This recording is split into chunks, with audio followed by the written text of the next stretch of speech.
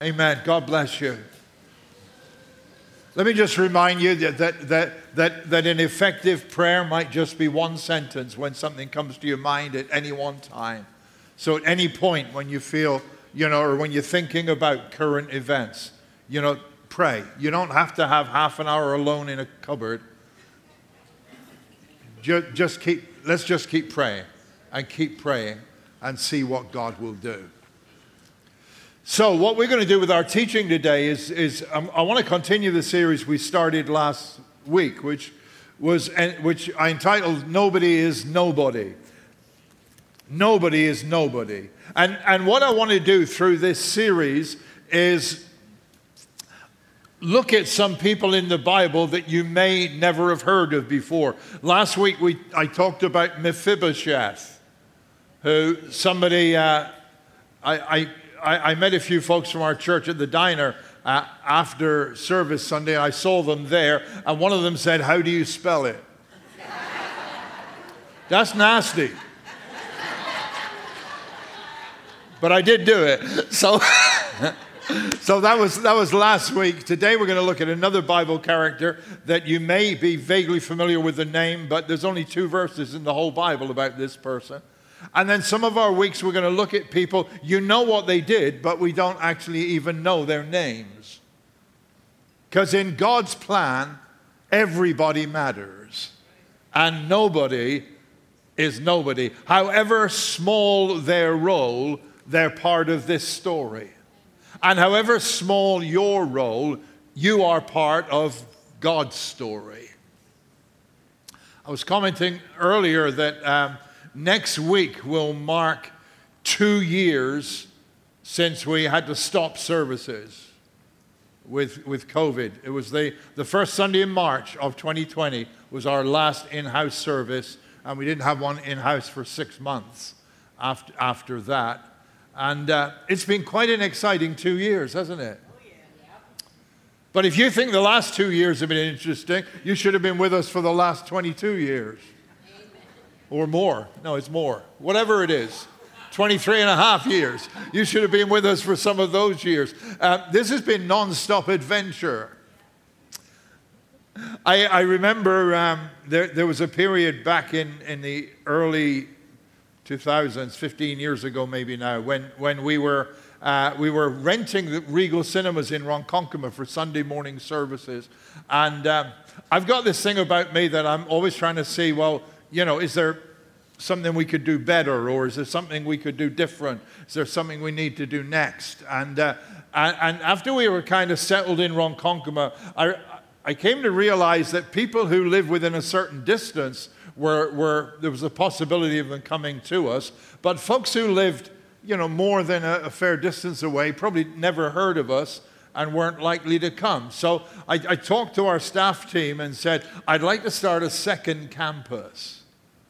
So we'll set up church in 2 different locations on a Sunday morning. I'll preach in the first one, and then I'll shoot out the door and go over and preach in the second one. And we looked at 2 locations. Some of you remember this. Because movie theaters have become our home, they had just built the Tanger outlets in Deer Park. And so the movie theater over there at Tanger was brand new. So one idea was to go west to Deer Park to the movie theater there. The other was to go east to Mastic to the movie theater there. So we went to Deer Park first. It was absolutely fantastic. Brand spanking new, state of the art. We looked around and think we could do this there, set up that there. That area will be good for the kids. And it's like, this place is outrageous. And it was available to us Sunday mornings. So we went there and we looked around there. And then I said to our team, is it worth going to look at Mastic after seeing this place? And they said, yeah, let's just go check it out. So then we went to Island Cinemas in Mastic. Okay, I'm saying nothing, all right? Okay, I'm saying nothing, all right? So we looked at, which was a different kind of theater than the state-of-the-art one in Deer Park. And then after we'd seen the Mastic Theater, we had a staff meeting, and I said to the staff, well, I guess it's a no-brainer, really. And one of them said, yeah, we need to go to Mastic. And I said, you're kidding, right? And the response from every other member of our staff was, no, we need to go to Mastic. Here's what they said, Mastic is us. I like that. I like that. And so we did. We set up church, and that's where we met some of you here today, right? And thank God we did do that. And we went down to Mastic, and we were there for several years until we got to the place where we felt the movie theater was unusable because it just the standard of it was a health hazard. The final straw was when we found a needle in the area we set up for kids ministry. And it's like, we're done. We're out of here. We can't bring kids in here. And we couldn't find another location, so we combined in Ronkonkoma for about 15 or 16 months until this place was ready, and that was how that all figured out. I was dead set on brand spanking new Deer Park. I realize it might have cost me because the outlets are all around it, you know, but I was just so sold on it. But God used the team around me to pull me back to my senses. And I tell you, we had some fantastic times in that movie theater in Mastic. That is where we coined the phrase, only in Mastic. It was fantastic. I absolutely loved it. I was excited every week getting in my car, shooting over to Mastic for the service there. I never knew who'd be there, what would be happening, and what God would do. But God did some wonderful things. God used my colleagues to pull me back in to do what he wanted me to do. I don't know how God did it, but in the book of Acts, it talks about the Apostle Paul going on a missionary journey. And here's what it says in Acts 16 and verse 6. It says that Paul and his companions went to Phrygia, then on through the region of Galatia. Their plan was to turn west into Asia province. But the Holy Spirit blocked that route. I don't know how that happened. Maybe some of his colleagues said, I don't think that's the best place to go. But the Holy Spirit blocked that route. And then it goes on and says in the next verse, so they went to Mysia and tried to go north to Bithynia. But the Spirit of Jesus wouldn't let them go there either. It's like they didn't want to do something bad. They wanted to preach the gospel. But God wouldn't let them go there. He wouldn't let them go there. And somehow, he stopped them. Just a little aside here. If you should be sitting here today asking yourself, why didn't I get that job? Why did she dump me? Why didn't that work out? Maybe God blocked that for you. Because God's got something different and God's got something better for you. So Paul wanted to go in directions that seemed good, to do stuff that seemed good, but God said, no, that's not what I've got for you. And so here's what it says then in Acts chapter 16 and verse 9. It says, that night, Paul had a dream. A Macedonian, a guy from Greece, a Macedonian stood on the far shore and called across the sea, come over to Macedonia and help us. The dream gave Paul his map. He went to work at once getting things ready to cross over to Macedonia. All the pieces had come together. We knew now for sure that God had planned for us to preach the good news to the Europeans. So God stopped him going in two particular directions to preach the gospel, and then he gets this kind of, special dream from God to give him direction. And in the dream, this guy from Greece says, come over here and help us. And they recognize that as being God directing them to go across the Mediterranean a bit and to get into Europe and to start preaching the gospel in Europe. And that was the beginning. This is the first New Testament incident of the Bible coming out of that area around Israel and are actually now starting to be taken into Europe. Acts 16 and verse 13 then. On the Sabbath, so they got there, they came to a city called Philippi. On the Sabbath, we left the city and went down to the river where we had heard there was to be a prayer meeting. We took our place with the women who had gathered there and talked with them. Now, throughout the book of Acts, when the Apostle Paul went into a new city to preach, his usual MO was that he went into the synagogue on the Sabbath and he'd hook up with people in the synagogue and he would look for an opportunity to teach in the synagogue first up. But in Philippi, there was no synagogue. We're in Europe. We're not in a Jewish community. And although there may have been some Jewish people there would have been some Jewish people there. Apparently, there weren't 12 men. You needed 12 men to establish a synagogue, so there weren't 12 men to establish a synagogue. So there weren't a lot of people there to go to, but the people who were there still mattered to God. There's another thing I'll mention to you here. The people that he hooked up with that first Sabbath down by the river were mainly or maybe totally women. Now, you've got to, just to illustrate the culture here, you've got to have 12 men to have a synagogue. You can have 11 men and 1 woman, but she doesn't count. You can have 11 men and 50 women, but they don't count. You weren't for real until you had 12 men because the women didn't count.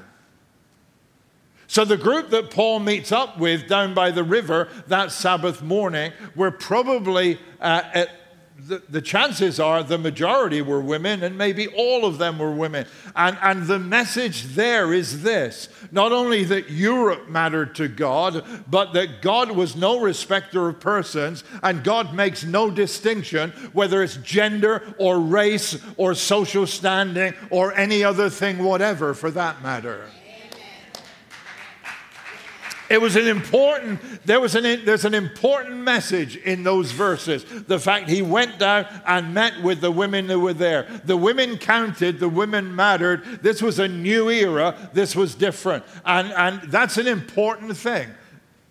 It's a very important thing for us to establish because the Church of Christ traditionally, over generations and generations, has been a male stronghold and a male domain, and they've known how to manipulate a few scriptures out of context to say that women should basically sit down and shut up.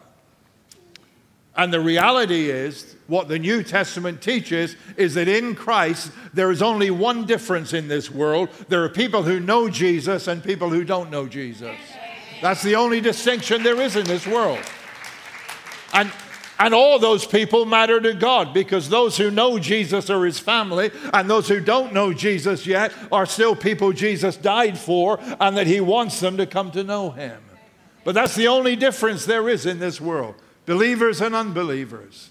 That's the only distinction that actually exists. These women meeting by the river mattered so much to God that God blocked Paul going into several different areas and sent him across the Mediterranean to be with them. So here's the story about the woman, just 2 verses, but who made a significant contribution to God's kingdom. Verse 14 of Acts 16. One woman, Lydia, okay? You can spell that one, right? One woman, Lydia, was from Thyatira and a dealer in expensive textiles, known to be a God-fearing woman. As she listened with intensity to what was being said, the master gave her a trusting heart, and she believed. After she was baptized, along with everyone in her household, she said in a surge of hospitality, "If you're confident that I'm in this with you and believe in the master truly, come home with me and be my guests." We hesitated, but she wouldn't take no for an answer. Lydia's 2 verses in the New Testament not one of the well-known Bible characters. But in actual fact, she was a lady who played a very significant role in God's purposes. She was the first convert in Europe. And she opened her home to become the base for the spreading of the gospel in Philippi and beyond. 2 verses, but actually her contribution was a very important one. In fact, it impacted the forefathers of all of us who are here today who are of European heritage. Because this is the start of the gospel going into Europe. Lydia. You just pass over that story possibly. But what she did was very significant. So let's just take a close look at Lydia in those 3 verses. And here's the first thing I notice about Lydia. She was seriously seeking God. She was from the top end of the social scale. Purple fabric was what was worn by the rich and famous. It was very expensive because it was made from the shell of a rare kind of shellfish. So she dealt in absolutely high-end fabrics worn by dignitaries. She would have interacted with people in very high social standing. She was somebody very, very special and apparently very, very rich. In 21st century terms, it's like she owned a Tesla dealership and drove a Roadster. I have no idea what a Roadster is. I just Googled what's the most expensive Tesla. I got no idea. All right, so when you get to my age, you've got to try to stay relevant, folks. But that was who she was. She was a very rich, very successful business person. But I want you to notice this. On the Sabbath, which was not a holiday in Greece, it was a work day during the week because they weren't Jewish. But on the Sabbath, she dropped everything and she went down to meet a few people and they would pray together. She closed up her business. She let it go. It's kind of like, what's the one day in the week you're most likely to fancy Chick-fil-A? Sunday, right? Right? Sunday. That's the day you're most likely to, I just love a chicken sandwich. And it's like, oh, darn, it's Sunday, they close. Yeah, it's because they're Christian chicken. So, it doesn't seem to have harmed their business, by the way. And here's Lydia. She closed up her business. On the Sabbath, she shut up her business, and it's like, nope, Sabbath's my day to meet with everybody else, and that's the day we meet to pray, because she desperately wanted to get to know God better. She was serious in seeking God. Some of you may think I'm going on a rant right now, but it's important, I feel, that I say this. We're living in a time when too many people make meeting for worship a cheap second to anything and everything under the sun.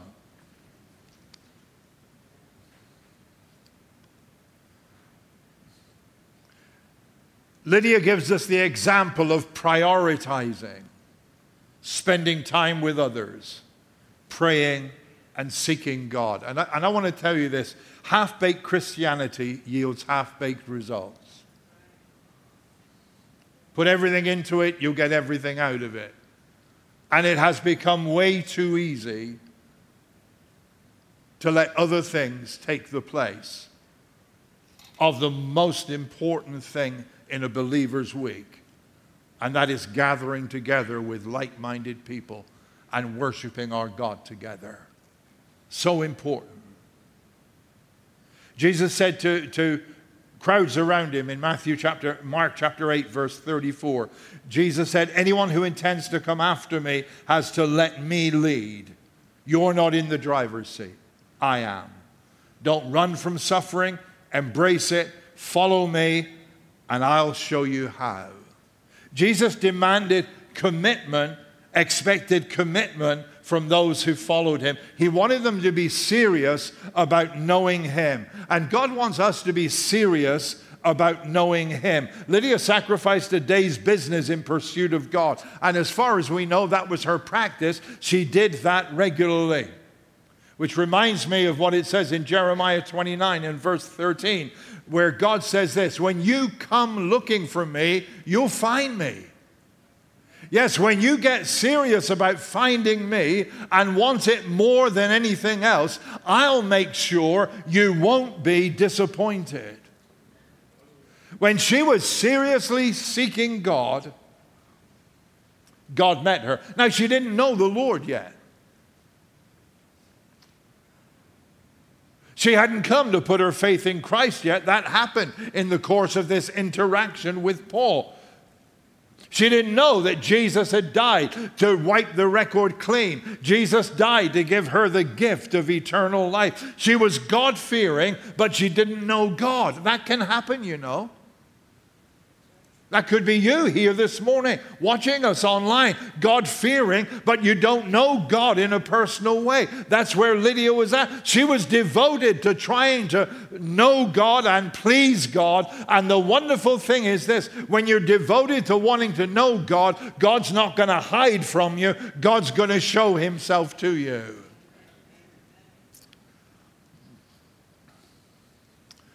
Because it's not about discovering more about God. It's about getting to know God. John 17 and verse 3, Jesus praying to his Father says, this is the real and eternal life. Ready? That they may know you. That they may know you.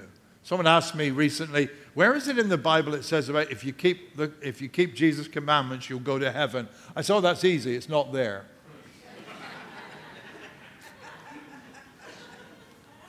That was an easy one. It's not there. You don't get to heaven by keeping commandments. You get to heaven by trusting Christ, who is the way to heaven and the truth and the life. That's how you get to heaven, right? This is real and eternal life, that they know you. And listening to my voice today, I'm asking the question, do you know Jesus for you? Do you have a relationship with Jesus? Here's what it says there about Lydia in verse 14. It says, she listened with intensity to what was being said. And I love this next phrase. The master gave her a trusting heart, and she believed. I've never seen it put that way. The master gave her a trusting heart, and she believed. If you're open to God today, the master will give you a trusting heart. And today you can trust him as your Lord and as your Savior. The master gave her a trusting heart. May God grant you this morning a trusting heart.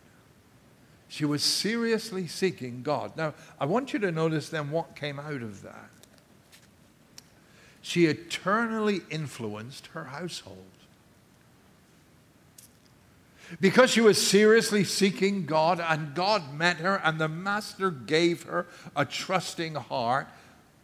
Here's what happened. Verse 15. It said she was baptized along with everyone in her household. It was totally normal in the New Testament. When someone trusted Christ, they were baptized. That was the pattern. But when she trusted Christ, not only did she get baptized, but all of her household. She was a wealthy woman. We don't know if she had family, but she would have had a significant amount of staff. But all her staff came to believe in Jesus as well. And they were all baptized as well. So her move impacted others. Baptism is very prominent in the New Testament. You'll see it over and over again through the book of Acts. In fact, later in Acts 16, Paul Paul ran into some difficulty in Philippi, ended up in jail, but God delivered him miraculously in the middle of the night. And the jailer took him and his companion Silas home with him to take care of him. And it says in verse 33, they never did get to bed that night. The jailer made them feel at home, dressed their wounds, and then he couldn't wait till morning. He was baptized, he and everyone in his family. He was baptized as soon as he could after he came to know about Christ that night. Let me just say again, half-baked Christianity yields half-baked results. There's a great question, I love the question in Acts 8. You know what the question is? Why can't I be baptized? I love that. That's a way better question than why should I be baptized? I like it when people ask, can I be baptized? On Sunday, March 27th, by the way, just coincidentally, we will be offering baptism. And if you have not yet been baptized as a follower of Jesus, I'm going to ask you, what's hindering you?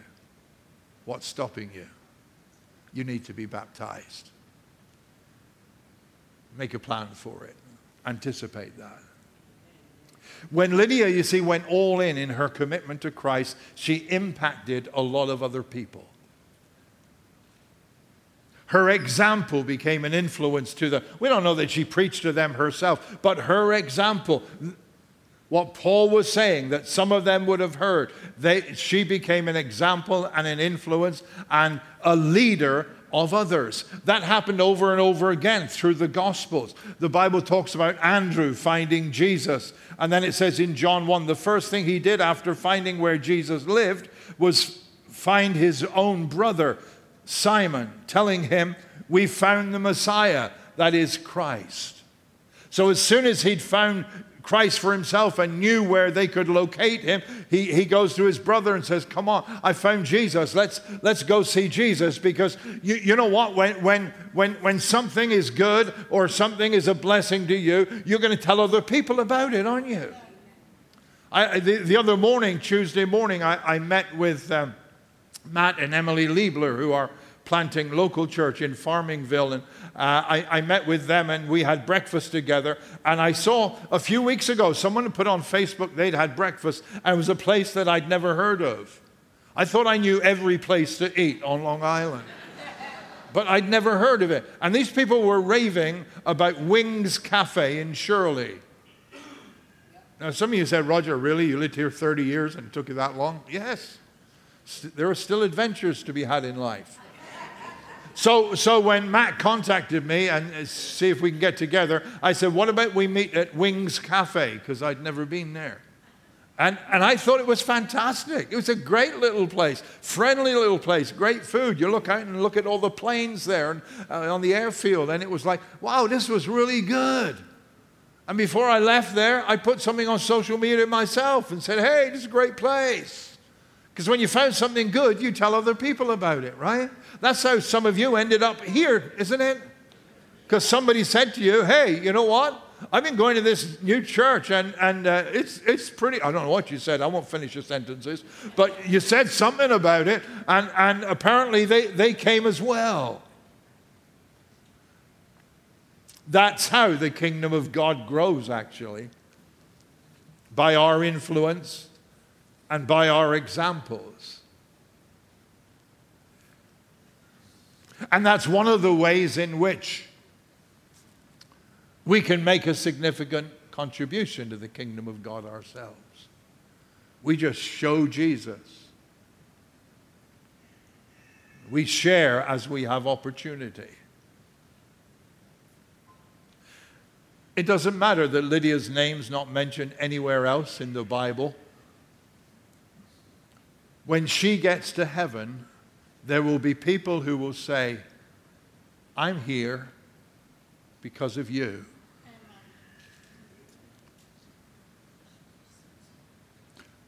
The steps she made, the first convert in Europe, the example she gave, impacted others who impacted others who impacted others. I'm here because of you. Never underestimate the impact your life can have on the lives of other people. She eternally influenced her household. And then the third thing I want to say here, and then she sacrificially supported God's purposes. Verse 15. After she was baptized, along with everyone in her household, she said in a surge of hospitality, if you're confident that I'm in this with you and believe in the Master truly, come home with me and be my guests. We hesitated, but she wouldn't take no for an answer. Now Luke, who was writing those words, so that's one. Paul was there, Silas was there, Timothy was there.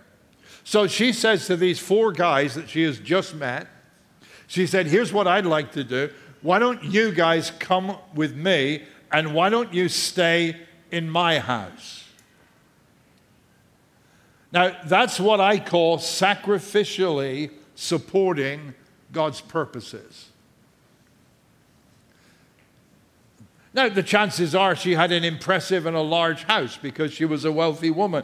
But even so, to say to 4 people, I remember a Jamaican lady once said to me, she said, visitors are like fish. After 3 days, they stink.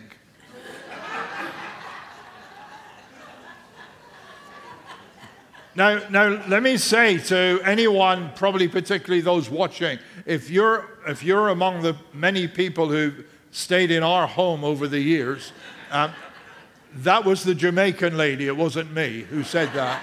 Okay? But if you've got guests coming to stay in the house, it does upset your routine, doesn't it? You know, I mean, in a good way, you're happy to have them, but you're all out of routine, and things are different. And you know what? It costs you something to actually have them there, not just in money, but in kind of the inconvenience, in the changing of schedule, accommodating them, taking care of them. But Lydia says to these 4 guys, listen, if you really recognize that, I've accepted Jesus for real, then why don't you come and you guys come and stay in my house? So her house in Philippi became the base there for the beginning of their taking the gospel to Europe. She sacrificially supported God's purposes. Here's what God wants of you and me. I'm going to illustrate it from the story of the lady who brought perfume, expensive perfume. And many of you will know this story. And she just poured it over the feet of Jesus. And a lot of people criticized what she was doing and criticized him for allowing her to do it. And here's what Jesus said in Mark 14 and verse 8. She did what she could when she could. She did what she could when she could. What does God want from me? God wants you to do what you can when you can. What you can when you can. Not everybody is going to be a preacher. Not everybody is going to go and evangelize foreign countries as a missionary. But all of us can do what we can when we can. And who knows what God will do with that. Who knows what God will do with that. At some point, there was a person who every Sunday afternoon committed their time to sitting with a small group of boys in their church and talking to them about Jesus, though they were not interested, and though they were not paying attention, and although they made his life difficult. And then he went back to his normal job for the week. But Cyril Chick never knew that I was one of those boys, and that God would use seed that was sown in my life when I was that young. And it would come to fruition. And that God would use me to help other people. God never knew. You don't know where what you have to give will fit in. But I want to encourage you in whatever way you can do it. And although it costs you, invest in God's purposes. Do whatever you can when you can. Lydia, 2 verses out of the whole of this book. She's not Abraham or Moses or David. She's not Paul. She's not Peter. She's kind of none of the big wigs, but she played a very significant role because in God's plans, nobody's nobody. And what it came down to was this. She was genuine about wanting to know God. She was an example that encouraged others. And that she was somebody who invested in God's work and God's kingdom. Let's be like that, folks. Like Lydia. Let's pray together.